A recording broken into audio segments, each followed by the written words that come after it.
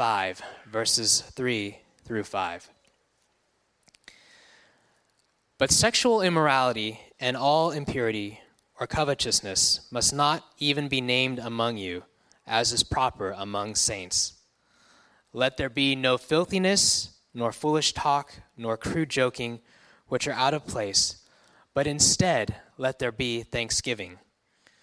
For you may be sure of this, that everyone who is sexually immoral or impure, or who is covetous, that is, an idolater, has no inheritance in the kingdom of Christ and God. The grass withers and the flower fades, but the word of the Lord endures forever. Thanks be to God. Good morning. It's good to be with you. My name's Jason. I'm one of the pastors here at King's Church. I want to start off by sharing with you a quote from Mahatma Gandhi. He was, of course, the famous Indian activist who helped India gain its independence from British rule in the 20th century, using nonviolent civil disobedience. Now, of course, he wasn't a Christian, but he had this to say about Jesus and his followers. He said, "I like your Christ. I do not like your Christians. Your Christians are so unlike your Christ." Now, this is a common perspective from people outside of the Christian faith. Jesus, they say, loved people. Christians judge people. Jesus hung out with the outcasts. Christians are self-righteous bigots. Now, you might feel that these stereotypes are unfair, but the truth is, whether they are fair or not doesn't really matter. This is what people think outside of the church.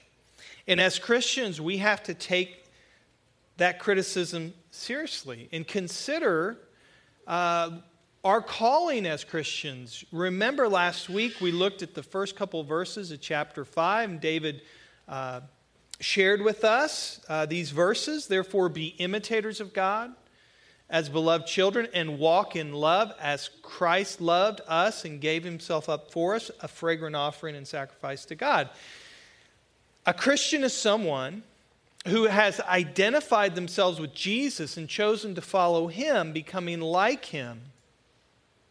So someone like Gandhi should say, "I like your Christ and I like your Christians because they are like your Christ." And that really is the point of any church. That's our mission as a church, is to see all of you become more like Jesus. We call that discipleship.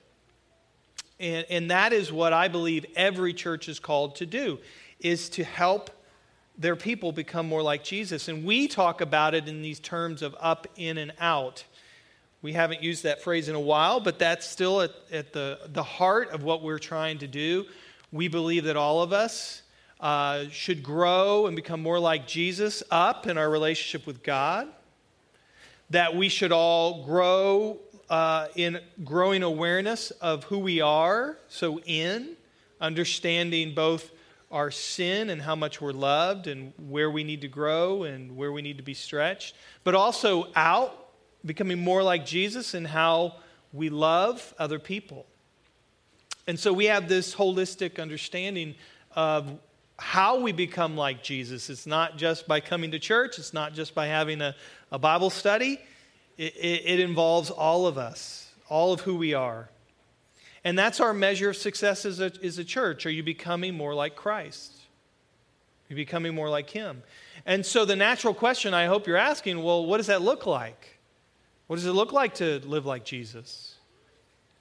And the truth is, to describe Jesus is to describe his life in both positive and negative ways. In other words, to describe Jesus is to describe things Jesus did, which are the positive ways of describing him, but also to describe him in ways and things that he didn't do. That's the negative. And discipleship should always involve both. It should always involve the positive and the negative. It's like raising your children, teaching them how to live. You'll use positive and negative instructions. I'll use this simple etiquette example. I'll tell my kids, you're a Mather Mathers look people in the eye when they introduce themselves. That's a positive thing that you do when you're a Mather, when you're part of this family. Now, I'll also use the negative. Mathers don't call people stupid or idiots. That's not how we talk in our family. Now, that's what Paul's doing here. Paul's basically saying, you're in Jesus' family. So now there are things you should be doing, the positive, and things you shouldn't be doing, the negative. And he started out with the positives, didn't he? He started out saying, hey, you should love. You should forgive. And we can identify with that. We can say, bravo, that's good. Jesus, yeah. Paul, yes, we should do those things. But now he started talking about the negatives, and this is where we get uncomfortable. He starts throwing out the rules, and that's when people start saying, well, that's all Christianity is. It's about rules. It's about, this straitjacket of morality and puritanical restrictions and how we should live our lives. And you notice these negative instructions Paul gives here. He talks about sexual immorality and impurity, covetousness, greed, that's basically greed, materialism. He talks about filthy, foolish, crude language. And he goes so far to say this in verse 3, that these things, these qualities, these characteristics, this kind of lifestyle, must not even be named among you as is proper among the saints. So he's saying that an outsider should observe the people of King's Church and see our daily behavior, not just here, but at home, in your workplace, at the gym, at the restaurant, wherever you are, at the theater. They should see you and never have an opportunity to name this kind of behavior, these kinds of vices. And he uses this word saint. And this is a challenging word for us today. It doesn't mean this person that has it all together, that they're perfect, that's a religious person that never messes up. It means a person who's set apart. It's not a perfect person, but it's a person that's been set apart for a purpose. We tend to think of a saint as that person, that never messes up. But it's more of an identity that you're given when you become a Christian. It's an identity once you give your life to Christ. Now, does it mean when you have this new identity that you're never going to have struggles, it's never going to be a battle, it's never going to be a fight? No. This new identity comes from the gospel that tells us that by faith in Jesus, you've been given Jesus' righteousness. That God views you through the lens of Christ and that you're clothed with His righteousness. You're now a saint in Him, set apart, sanctified, holy in His righteousness. Now here's a way to think about it. I'm going to target this illustration to the kids here in the room. So imagine you have to take a really hard test at school and you're going to fail because it's way too hard. I think I have a slide here. You're going to get an F. The test is way too hard. But here's the gospel. Jesus comes along and says, hey, I got it. I'm going to take the test for you. And Jesus takes the test for you. And if you could ever get an A+++++, that's what you get, because Jesus takes it for you. You get an A+. And the struggle, that's the gospel. The struggle is the hard part about living the Christian life is that we forget Jesus has taken the test for us. And forgetting that can lead to two struggles or two kinds of responses that I think cause us to miss what Paul's calling us to here in this passage. The one response that forgetting what Jesus has done for us, the one response it can lead to is this attitude of it doesn't matter how I live. God loves me just as I am. And therefore, I can do whatever I want. Think about it. If Jesus takes a test for you, why study? If Jesus takes a test for you, why learn? Why try hard?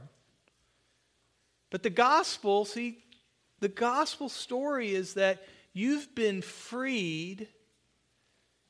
You've been freed to work hard and to study and to learn and to grow out of gratitude for what Jesus has done for you. And you'll notice that's the one positive instruction Paul gives in this passage. It's the one positive he gives to counter out the negatives. In verse 4, he says, instead of doing these other things, let there be thanksgiving. We live for Jesus. We want to become like him because we're thankful. We're thankful for how he has loved us. You see, we like to say God loves you just as you are, but God loves you too much to let you stay as you are. And his love is intended to melt your heart, to soften your heart, so that you have a desire out of gratitude for what he's done for you to live your life for him. Now you could read, you could understand this and think, God doesn't care how I live. He forgives me. He loves me. It doesn't matter. But you see Paul's words, and it's obviously not true. I mean, notice the scope of the negatives Paul gives here. He talks about sexual immorality, and that has to do with anything outside, any sexual expression outside the bonds of marriage, outside that covenant relationship. So how you use your body matters. He talks about impurity. That more has to do with your mind. So how you think, how you use your thoughts, that matters. And covetousness, it refers to greed. So your money, how you spend your money, that matters to Jesus. And he talks about language. So your tongue, how you talk, how you speak, that matters to Jesus. See the scope? Jesus isn't satisfied with you offering him a little bit of your life. He wants all of it. He wants all of you. And the Dutch politician, theologian, I've referenced this quote often, Abraham Kuyper, he puts it this way: there's not a square inch in the whole domain of our human existence over which Christ, who is sovereign over all, does not cry, mine. Mine. Your sexuality, your thought life, your money, your tongue, how you speak, it's all mine. It all matters to me. And Jesus tells you, I freed you. You're now a child of God. And this is how you're to live. This is how you're to express yourself in the freedom of what I've purchased for you. And so that's the first kind of response we may have. We hear the gospel and says, it doesn't matter how I live. But that's what many people have called cheap grace. That's taking what Christ has done for you and saying, hey, thanks, but I still want to live my life the way I want to live it. And Jesus is like, wait a minute. It reminds me of a story I heard this week of a physician in London who specializes in colon cancer. And he had operated on a guy. And over the time span of 5 years, he'd been in remission and cancer never came back, and so the doctor congratulated him and said, hey, you're cured. And the man was so excited, he said, Doctor, thank you. My wife and I would love to show you our appreciation by taking you out to dinner, you and your wife. And so they had this lovely dinner. They went to a restaurant, a nice restaurant. The bill came, and the patient took the bill. He looked at the bill, and he looked at the doctor, and he looked at the bill, and he looked at the doctor. And the doctor, a bit of kind of uncomfortable, the doctor meekly kind of said, should we split it? And the patient said, that would be great. Now, that's terrible. He invited him out to dinner to thank him for what he had done, and then he makes him split the bill with him. That's not an expression of gratitude. And that so often reflects us as Christians. I think we're thankful for what Jesus has done, but we're unwilling to express that gratitude if it means we're going to be uncomfortable, if it's going to hurt, if we're going to have to sacrifice something. That's us. If we take the gospel and we just kind of say, it really doesn't matter how I express my gratitude, Lord. I'm just going to do what I want. So that's this kind of laissez-faire response. And when reading what Paul says here, it's to say, well, it doesn't matter. The other response is to read this list and to feel condemned by it.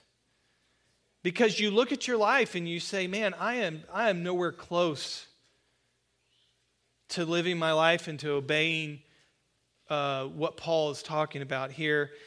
And you read verse 5 here, and Paul says, anyone who's expressing themselves this way or living this way has no inheritance in the kingdom of God. I mean, no inheritance. And some of you might be thinking, is that me?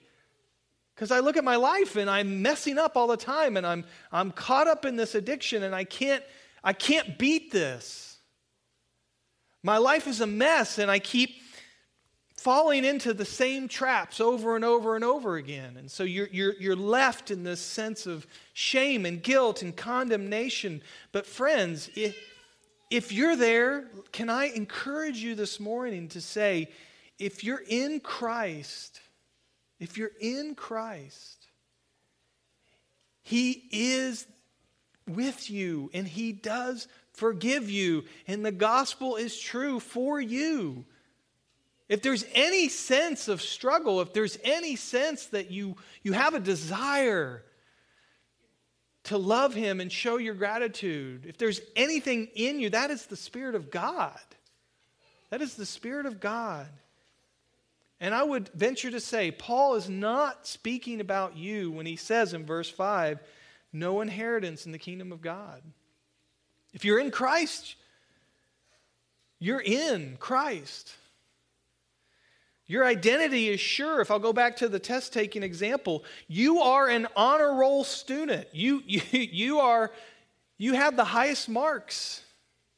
The problem is you keep viewing yourself as a failure. You can't get that F identity out of your head. I've been listening to the book Educated by Tara Westcott. It's a powerful story of a woman raised in an abusive home in Idaho where she was verbally and physically abused for years. And her father, because of his extreme religious convictions within the Mormon faith, refused to let her or her siblings go to any schooling of any kind.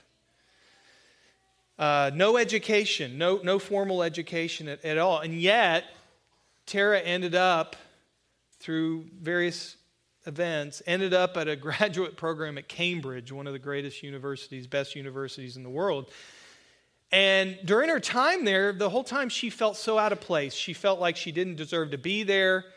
Her self-identity was so out of whack, she didn't believe she belonged. And one night she was at a dinner gathering of other professors and students at the university. They're all dressed up. She's there in a black shirt, black pants, black Keds. Even her dress, her attire reflected how she viewed herself. And at one point, she left the dinner, and the professor who had been encouraging her the whole time followed her and was talking with her and saying, Tara, what is wrong? Why do you have this view of yourself that you don't belong here? And she stops and looks at her professor and says, I would enjoy serving this dinner more than eating it. And I heard that and I thought, my goodness, that is how we are as Christians so often. We do not understand how to be loved. We have this self-condemning understanding of ourselves that blocks us from experiencing the love of God, to hearing His word that tells us we are His children, we are His sons, we are His daughters. We are children of the King. We're part of His family. It's so hard for us to believe we deserve to be loved. And the first step is to realize you don't. You don't deserve to be loved. But God loves you anyways. That's the gospel. And we look at Paul's instructions here in this passage and we see the ways we fail to live up to our calling. And for some of you, you hear Paul's words. You can't help to fall into that shame, that condemnation, because you're failing time and time again. You're trying, perhaps, but these behaviors, they rear their like ugly heads in your lives, and you think to yourself, Jesus must be so disappointed in me. I don't deserve his love. And again, that's the good news. You don't, but he loves you anyways. Now, I'll end with this story by author Harrison Scott Key. He wrote this article recently. It says, the article was entitled Confessions of a Bad Christian. Here's some of the things. I'm going to read some of the portions of his article because I found them very helpful. And I think some of us struggle in grasping this concept when it comes to church and being a community, a family of faith. Key says this, Confessions of a Bad Christian. I may be a Christian, but I'm a very bad one. It says, I'm standing in my kitchen dressed in business casual, preparing to fellowship with certain people who, if I see them in a liquor store, may not actually speak to me. And so I pray for deliverance from this feeling that I don't belong, that those people are not my people, that I don't deserve favor from God who may not even be there. I don't love my neighbors. I can't even tell you their names. One is named Janet or Joy or Cheryl. All I know, she has 2 loud, tiny dogs that I pray will die soon.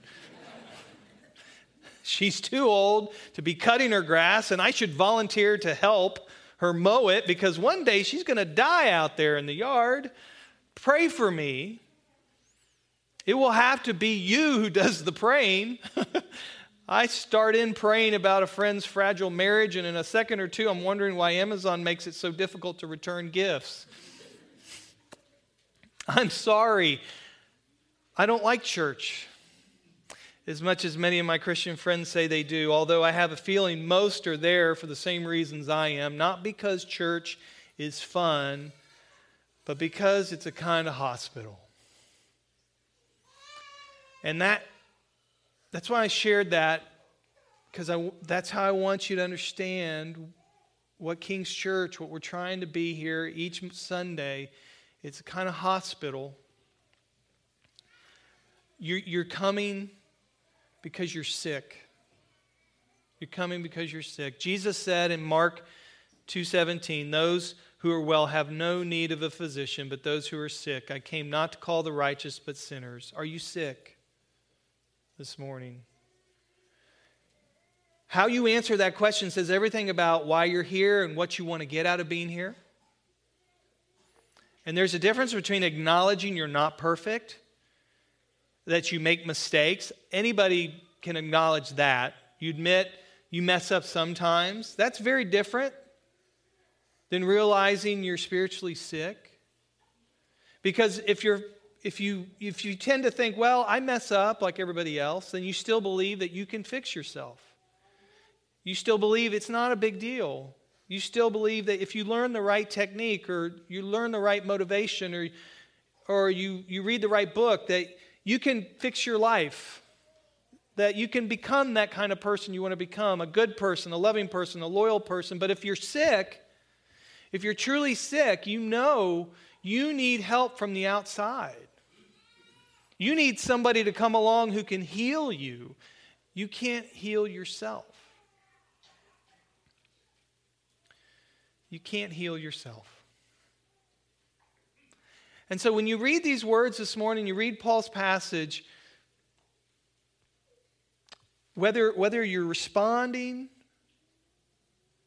with a laissez-faire attitude or whether you're responding and feeling condemned, Jesus is calling you to come to him. Calling you to himself. He's saying, I am here. I want relationship with you, wherever you're at on the spectrum. And we want to be a church that's calling you to Him, not to some set of morals, not to some restrictive moral code, but to the living Christ, who was raised to life and power and can change you as you come into that relationship with Him. So let me pray for us to that end. Lord, thank you for this chance to come together, to be challenged by Paul's words, and we'll continue reflecting on these ideas next week.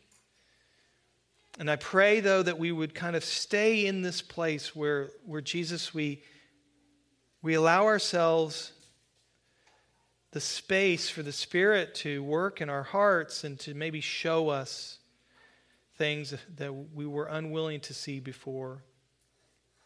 And Spirit, we know that your job is not to condemn, but to convict and to shed light on you, Jesus, so that our eyes might be fixed on you, not ourselves. And so may we live out of that freedom this morning as we prepare for the supper. I pray that we would hear your voice calling us and that we would come and respond. In your name we pray. Amen. We'd like to take a few